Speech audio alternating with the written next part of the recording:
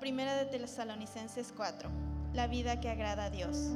En cuanto a lo demás, hermanos y hermanas, les enseñamos a vivir para agradar a Dios como de hecho lo están viviendo. Ahora les pedimos y les instamos en el nombre del Señor Jesús a que hagan esto más y más, porque ustedes saben cuáles son las instrucciones que les dimos de parte del Señor Jesús. La voluntad de Dios es que sean santificados, que se aparten de la inmoralidad sexual, que cada uno aprenda a controlar su propio cuerpo de una manera santa y honrosa, y que en este asunto nadie haga mal o se aproveche de un hermano o hermana, porque Dios no nos llamó a ser impuros, sino a vivir una vida santa. Ahora bien, acerca de su amor mutuo, no es necesario que les escribamos, porque ustedes mismos han sido enseñados por Dios a amarse unos a otros. No obstante, hermanos y hermanas, les animamos a amarse aún más y más.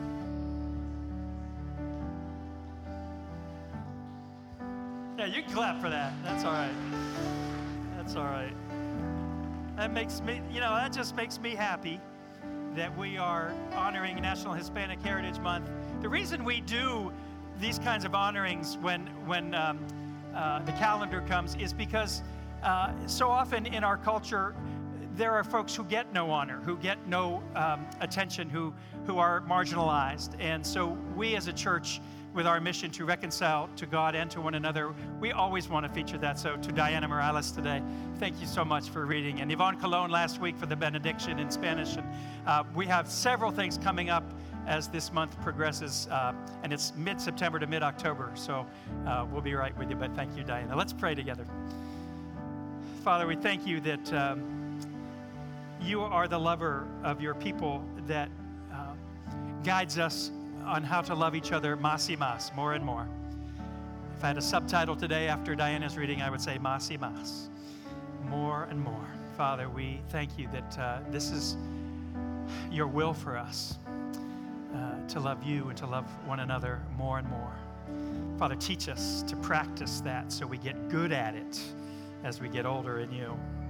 And we look forward to your word today, and we thank you for your scripture, the word of God, that love letter that you've given us through these centuries. We thank you, and now pray that you'll grow up in us. In Jesus' name we pray, amen. And you may be seated in his presence. That was lovely. I was actually getting a little teary there. You all know me. If you know me well, you know I get teary over, Hallmark cards. But when we honor one another like that, it goes right to my heart, because I think that's our job on this planet, is to put our arms around each other. So we will we'll work on that today. Open your Bibles, if you would, online. And by the way, welcome online. We love seeing you, and we hope you'll join us soon. We have 3 more weeks here at the Pavilion outdoors, then we'll be moving indoors to Federal Hill Prep, as Kristen said. But we'll keep repeating that so you get it. But we'll be here for 3 more weeks. And by the way, Corey and Rashima Barnes are coming back in 3 weeks. So our first indoor service at Federal Hill Prep, Corey will be back with his first sermon back from sabbatical. And hello to you, Corey and Rashima. We know you're watching, and we love you. And I really miss you guys, so yeah. Open your Bibles to 1 Thessalonians 4. We're going to be in the first 12 verses. And I want to ask you this as we go and say this. Is there any more problem, more persistently mysterious to a follower of Christ than the problem of the will of God, discovering the will of God? And of course, I get it. We can ignore the matter of finding the will of God, and we can go our own way. And we do that way too often. I do that way too often. But for anyone who wants to take their faith in Christ seriously, that's really not a thing. It's not a path that works to ignore the will of God. Now, Grace City, the will of God is frequently conceived of as some kind of program guide. We ask questions like, how can I find the will of God? How can I find what God wants me to do? Who should I marry? Where should I live?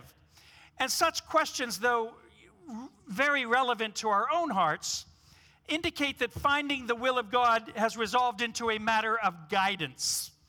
And I want to declare at the outset this morning that if we approach the problem this way, our frustration with the will of God as a topic will only multiply.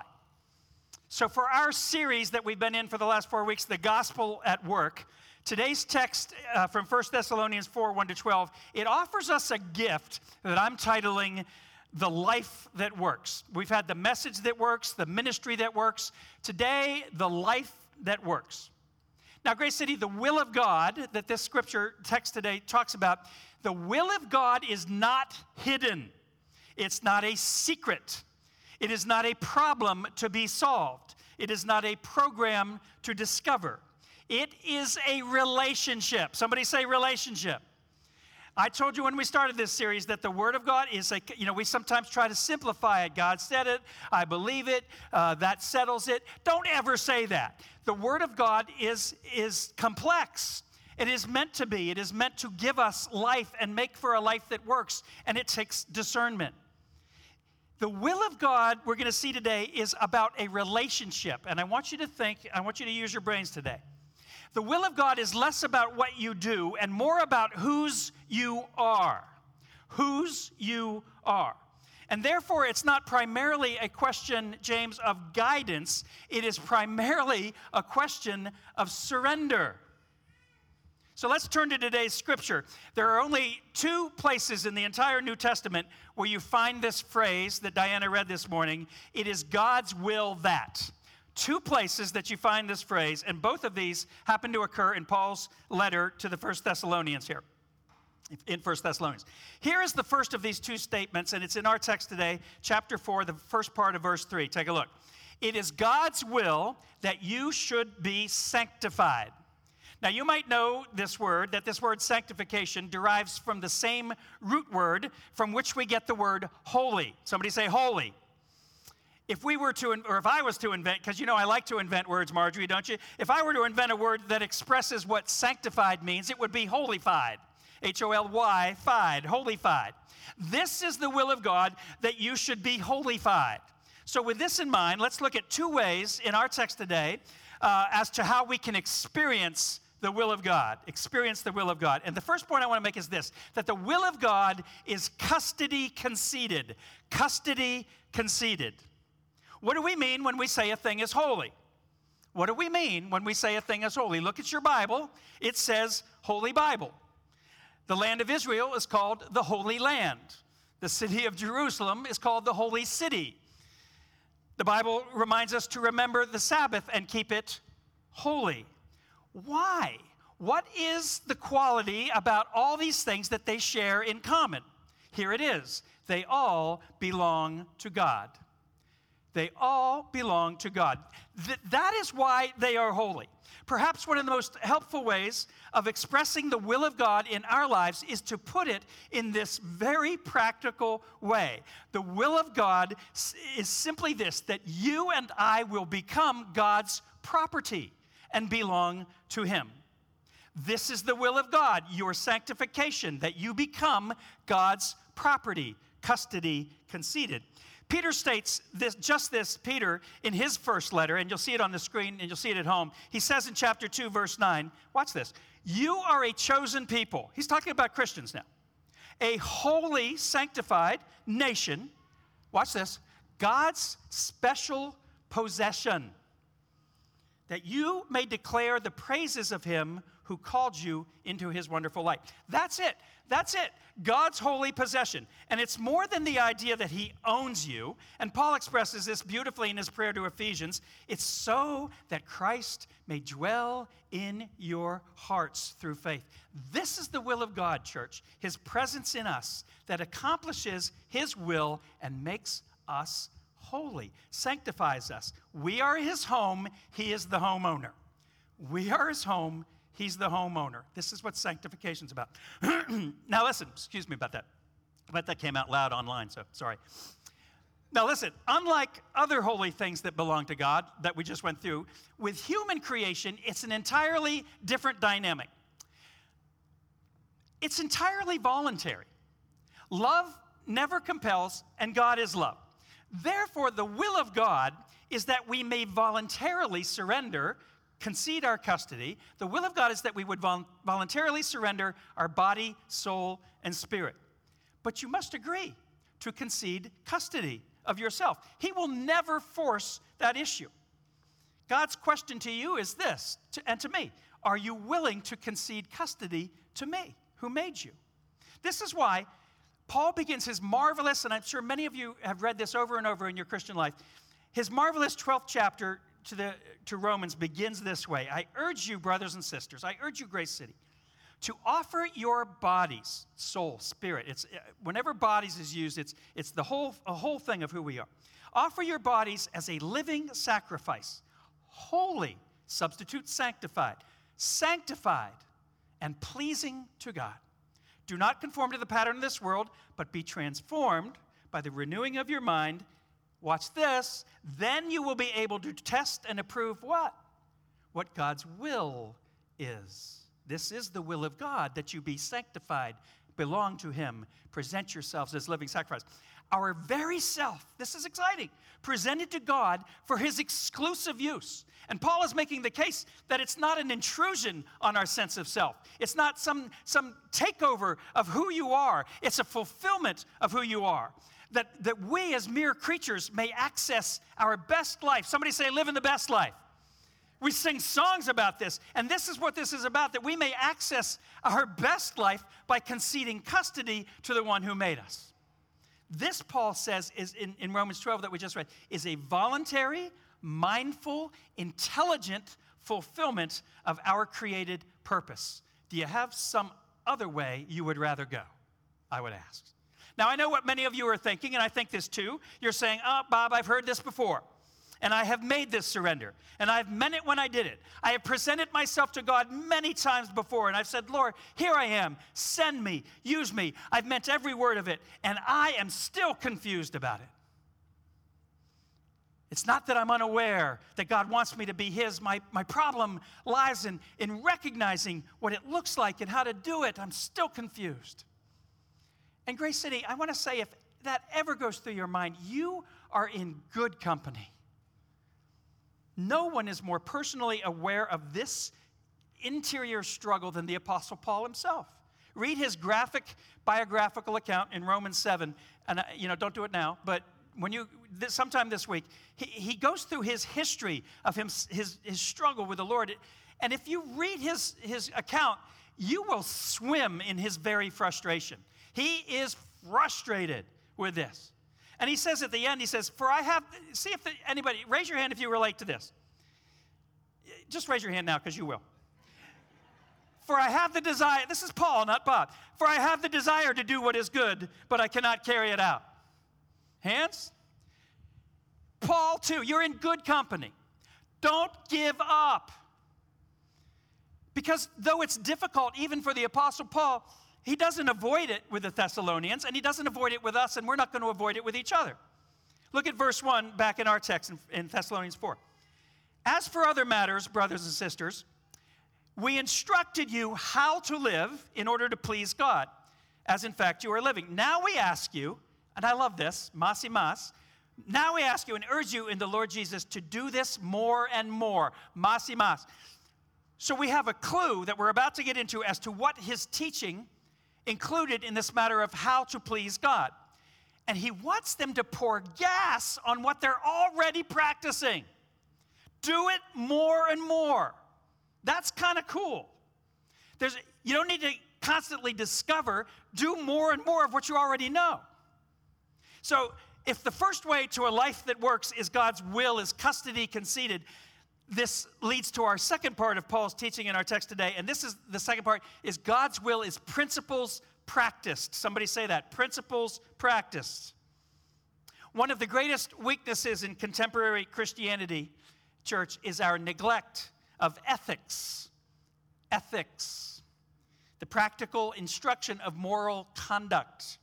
And as a result of this neglect, we have become known as a people who will preach the gospel, but we are not particularly known as a people who will live the gospel. Amen? Followers of Christ are not particularly conspicuous in the community for honesty in business, for politics of integrity, for generosity of lifestyle, or for building communities of compassion. And among the prime reasons for this, Grace City, is that we don't teach ethics, the moral principles that govern personal and communal behaviors in Christ. Now, of course, I get it. We are often frightened that we might be branded legalists who compromise the gospel of free grace by adding good works to the equation. We don't want to go there. I get it. Or we say something like Paul said, we're not under the law, Bob, as if that means we're free to ignore it and never teach it. But this is not a thing in our faith, church. Paul goes to great lengths to say your freedom under the law does not mean you should do whatever the heck you want. And he goes into that. That's tough. It's just not a thing.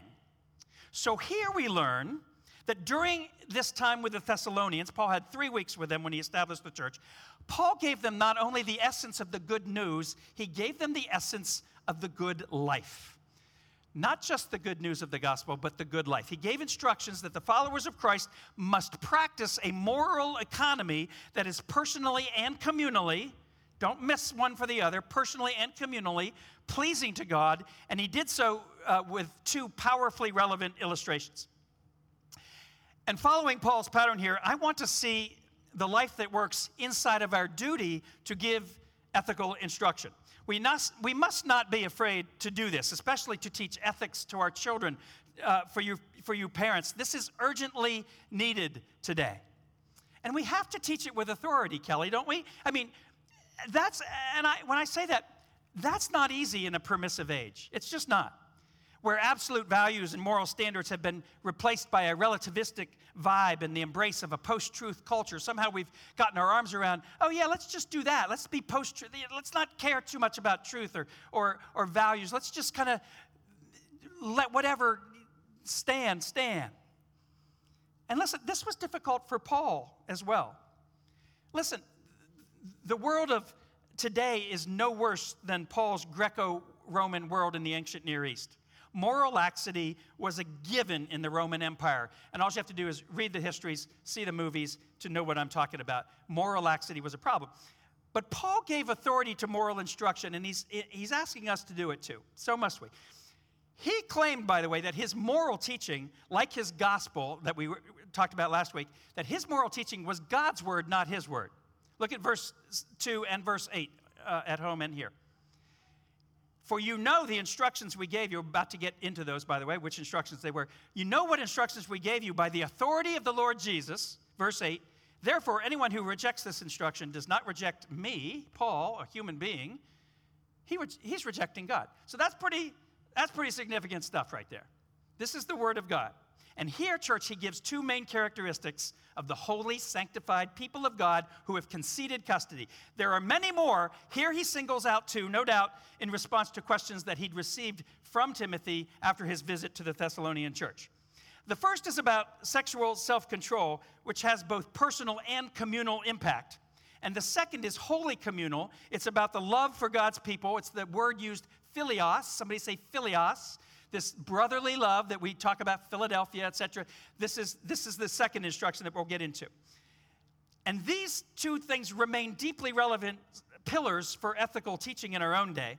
So let's look first at the personal arena of our sexual practice. And I understand there's young ears in here. Don't get nervous. I will be circumspect, I promise you.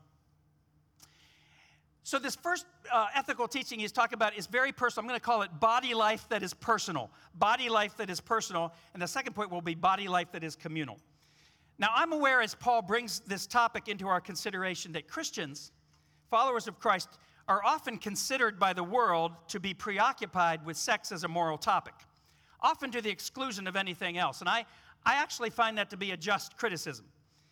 But in some self-defense against this accusation, I think that we must say that sex, although it is a decidedly marvelous God-given gift and instinct, has become, like everything else in human practice, it has been twisted, beginning at the fall in Genesis 3, it has been twisted by sin. Sex has not managed to escape the selfish twisting of the corruption of creation design. So for many people today and in Paul's time, sex remains the toughest dimension of life for human beings to get their arms around and to have any sense of control. And we must say that unboundaried sex remains destructive of human life, of human dignity, of human community. It can break marriages and homes with toxic fallout on the adults and children that live in them. We all know this. So followers of Christ are right to be concerned about it, and we need to have a true and holistic biblical understanding of it. So with young ears in the pavilion, let me be circumspect in my message at this point. And I want to offer to any of you who would like, because I know this dimension is so huge, if you'd like to meet up with me and say have coffee to have more practical and more direct conversation about things that are on your mind, I would be thrilled to have that meeting with you. Here's a bit of what Paul writes in verses 3 to 8.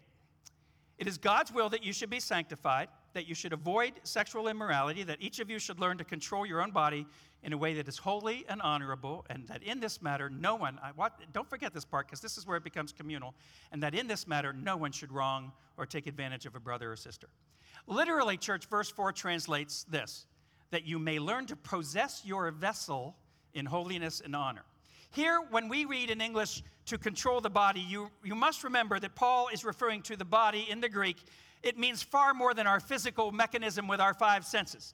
The vessel here is our total body life structure, body, mind, and soul. And with that in mind, let me talk about sex for a minute.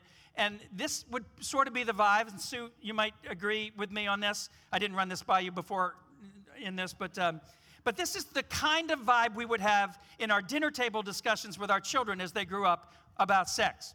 And I remember my eldest daughter coming home from college after her freshman year with a group of her in the middle of freshman year from college, and one of them said, "Hey, can we have one of the Bingham table family discussions about sex tonight?" And I said, "Really?" And we did. So this is something we talked about at various age levels in a variety of ways.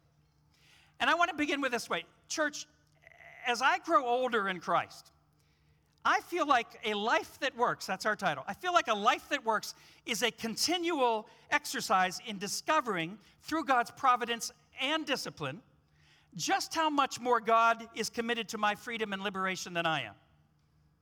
So I want you to keep that in mind. In these verses, Paul sets up a contrast that I find in my 60s ever more delightful as we grow into its implication. In verse 7, the contrast that Paul is making here is firmly set between God's will, sanctification, for his people, and the cultural messaging all around us. Here it is in verse 7, summed up. Here's the contrast. For God did not call us to be impure, which the culture calls us to, but to live a sanctified life, a holy life. Now, at first hearing, that sounds like a God who wants to take all the fun out of our lives, doesn't it? Especially for young Christians. I think that's what they think. And all too often, we as Christian elders give that impression. The worst example of it would be St. Augustine's writings on sex that for centuries took over and was horrific, frankly, on our view of sex. And still lingers, by the way. You can have coffee with me about St. Augustine. But let's just take a moment as a church to weigh a few of the contrasting messages of the world versus God when it comes to sex. When it comes to sex, the world says two oddly matched things. Stay with me. The world tells us, on the one hand, sex is no big deal. And then it says, by pure volume and variety and focus, at the same time it says it's no big deal, it says you should be obsessed with it. It's no big deal, Mark, but Kristen, you ought to be obsessed with it. And we're going to make sure you stay obsessed with it because we're going to make you deal with it all the time. We're going to sell you things with it. We're going to make your mind just take this and just make you unable to do anything else or think of anything else. No big deal, by the way, but be obsessed. But God says, by way of contrast, and by the way, that's not a paradox. You all know I love paradox. That's just opposites colliding, all right? No big deal. Be obsessed with something that's no big deal. God says something that's not a paradox either, but it is complementary. Watch this. God says sex is a very big deal. It's a very special gift. And then he adds, so guard it so that it will be the very best. Guard it so it will be the very best that I made it to be.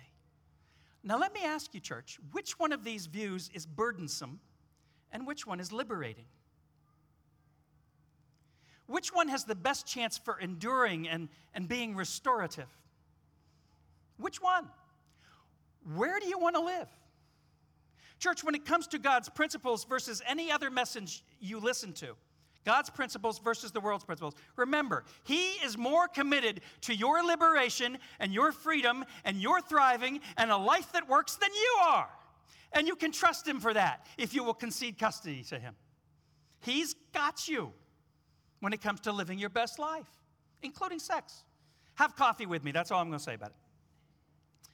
Now, but as I move into this communal illustration that Paul gives about loving one another, and I want to take a really close look at Paul's admonition, I want to remind you of what, and I remind you of this because I really stand with C.S. Lewis on this, who wrote this decades and decades ago. He said this about these two illustrations today. He said, the sins of the flesh are bad, but they are the least bad of all sins. All the worst pleasures are purely spiritual. The pleasure of putting other people in the wrong, of bossing and patronizing and spoiling and backbiting, the pleasures of power and of hatred, those are the worst sins we practice. I believe that. That gives us a framework to think about this. And we can have coffee about that too. Let's look at the body life communal. Keep in mind that a life that works is strategically placed and planned to please God alone, not the world around us. It's strategically planned to please God alone. So as we know God more deeply, we learn to ask this question. It's a very practical question. Will this please Him or displease Him? This is a safe, practical principle that we can all apply. Look at the slide that has verse 1 and verse 10 on it. We see in verse 1, we've already read it, but here it is. Our Christian duty is to please God, and the second part of that is to please Him more and more. Mas y mas. The same expression is used in verse 10 as we begin this second illustration. We urge you, brothers and sisters, to love one another, and to do so how? More and more. In our culture, we have three possible expressions of what will please or displease God in our communal body life. The first would be this: nobody cares. And that happens rarely, and it would displease God. Everybody cares. That almost never happens. That would be very pleasing to God. Someone cares is what happens most often, and that, Grace City, is the heart of our work and ministry. Someone is enough. In fact, someone is the entire point. Someone is you and me, loving our neighbors more and more. Somebody say more and more. Say it louder. More and more. Paul writes something awesome in verse 9. Watch this. Now, about your love for one another, we do not need to write to you, but he does. We don't need to write to you about your love, for you yourselves have been taught by God to love one another. And I want to say to you, like Paul, I don't need to tell you about how to love one another. You're my heroes for how you love on one another, Grace City. You do it. But I will say, like Paul says here, pour gas on your love for one another. Do so more and more. That's our job description. This is the will of God, that you be sanctified. So love thy neighborhood, right, Lil? We have a prayer walk today, and some of you are like, I wonder if we should go. I don't know. Maybe the football game starts at 1. Listen, I get those conflicts. I'm right there with you. That's not a problem. But this practicing principles is where we actually get good at this stuff, at doing more and more. When you practice it, it's like learning. If you've never played golf, you've got to practice the swing. It takes time to get good at it. So does service. So does loving one another more and more. It just takes practice. A prayer walk is practice. We'll have a neighbors meeting in Sharp Leadenhall later in October. Come to neighbors meeting neighbors. Your neighbors, whether you live here or not, you church here. We're having this candy caravan the Sunday before Halloween. It's an awesome way to bring in children from the neighborhood. This is loving each other more and more. We have We Are Us that I get to walk with every week. You can too. We have Orphan Network coming in our Hispanic Heritage Month to talk about our partnerships in Managua, Nicaragua, and what we can be doing more and more of down there. All of this can be the way we practice as a body, as a family, as we reconcile to one another and to God. And Lil, would you just stand up, Lil? Right, raise your hand, Lil. Lil has been I want you to notice her because I want you to talk to her after service. And next week we'll actually have her at a table because she is your conduit to do more and more in this neighborhood. She's been doing it for 100 years. Well, not that long, 10-ish years. And she has connections here to plug us in ways where you can practice more and more. It's really kind of fun. Listen, church, part of our opportunity is to normalize the behaviors we'd like to be around, both personally and communally. And it's not simple, and it can be absolutely exhausting, like my sermons. But listen, marathon runners don't complain about the tired, because getting tired is a necessary component of a race well run. And followers of Christ, all of us are going to find moments of cultural distress and human need every day. We can go and find it. But it's up to us, each one of us, what we want to trade in the short run and in the long run in order to deal with it and to love on it and to be present in it. It's up to us to practice. You see, Paul sees our life in Christ here as a continuous process of growth and practicing God's moral principles. This is the will of God. And it will have its moments of exhaustion, but these are grand moments. These are rich moments. Do you have something better to get exhausted about? You're going to be exhausted anyway. Why not get exhausted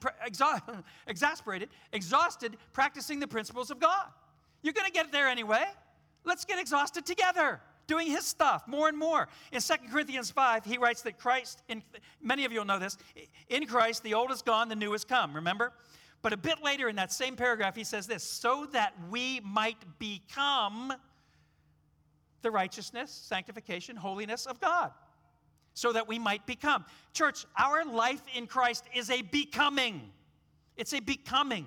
Growing up is our job description. Pleasing God more and more is our opportunity. And listen, spiritual and moral complacency is a horrid thing. I say that as a therapist as well as a pastor. Getting stuckness in a relationship or a person's life is the hardest thing as a psychotherapist to get after in a client's life. Stuckness, homeostasis, that staying still is horrid and it's powerful. I can't overstate how powerful it is. It's the hardest thing. So I would say to you this morning, beware of a spiritual experience that says you've arrived. Beware of that. Don't ever go there. Beware of complacency. Beware of stuckness. We have the privilege in this text today to surrender our custody to God and to practice the principles of God, to please God more and more and more in our personal practice, in our love for one another. This is the will of God, that you be sanctified. It's a relationship. It's not a program guide. As the worship team comes up, I'll say a couple more words, just to give them time to get up. That's the secret. Continuous growth. Let's take that message away with us this morning. Continuous growth. I want you to ask yourself this week, try to remember to do this, church. Try to remember to ask yourself, will it please God? Will it please him more and more? And so leave today with that on your heart, if you will. Father, I want to please you more and more. You'll find it's absolutely, I'm moving out of emotional and spiritual. This question, this heart's desire is a practical, realistic, liberating path to the life that works. You want to live your best life, then go that way. And let's do it together. Let's get exhausted together. Amen? Let's stand and sing. We're going to sing this song, Thy Will. And I want you to think of the will of God, not, as you sing this, not as a program guide, but as a relationship. Can we sing that way? See you in a minute.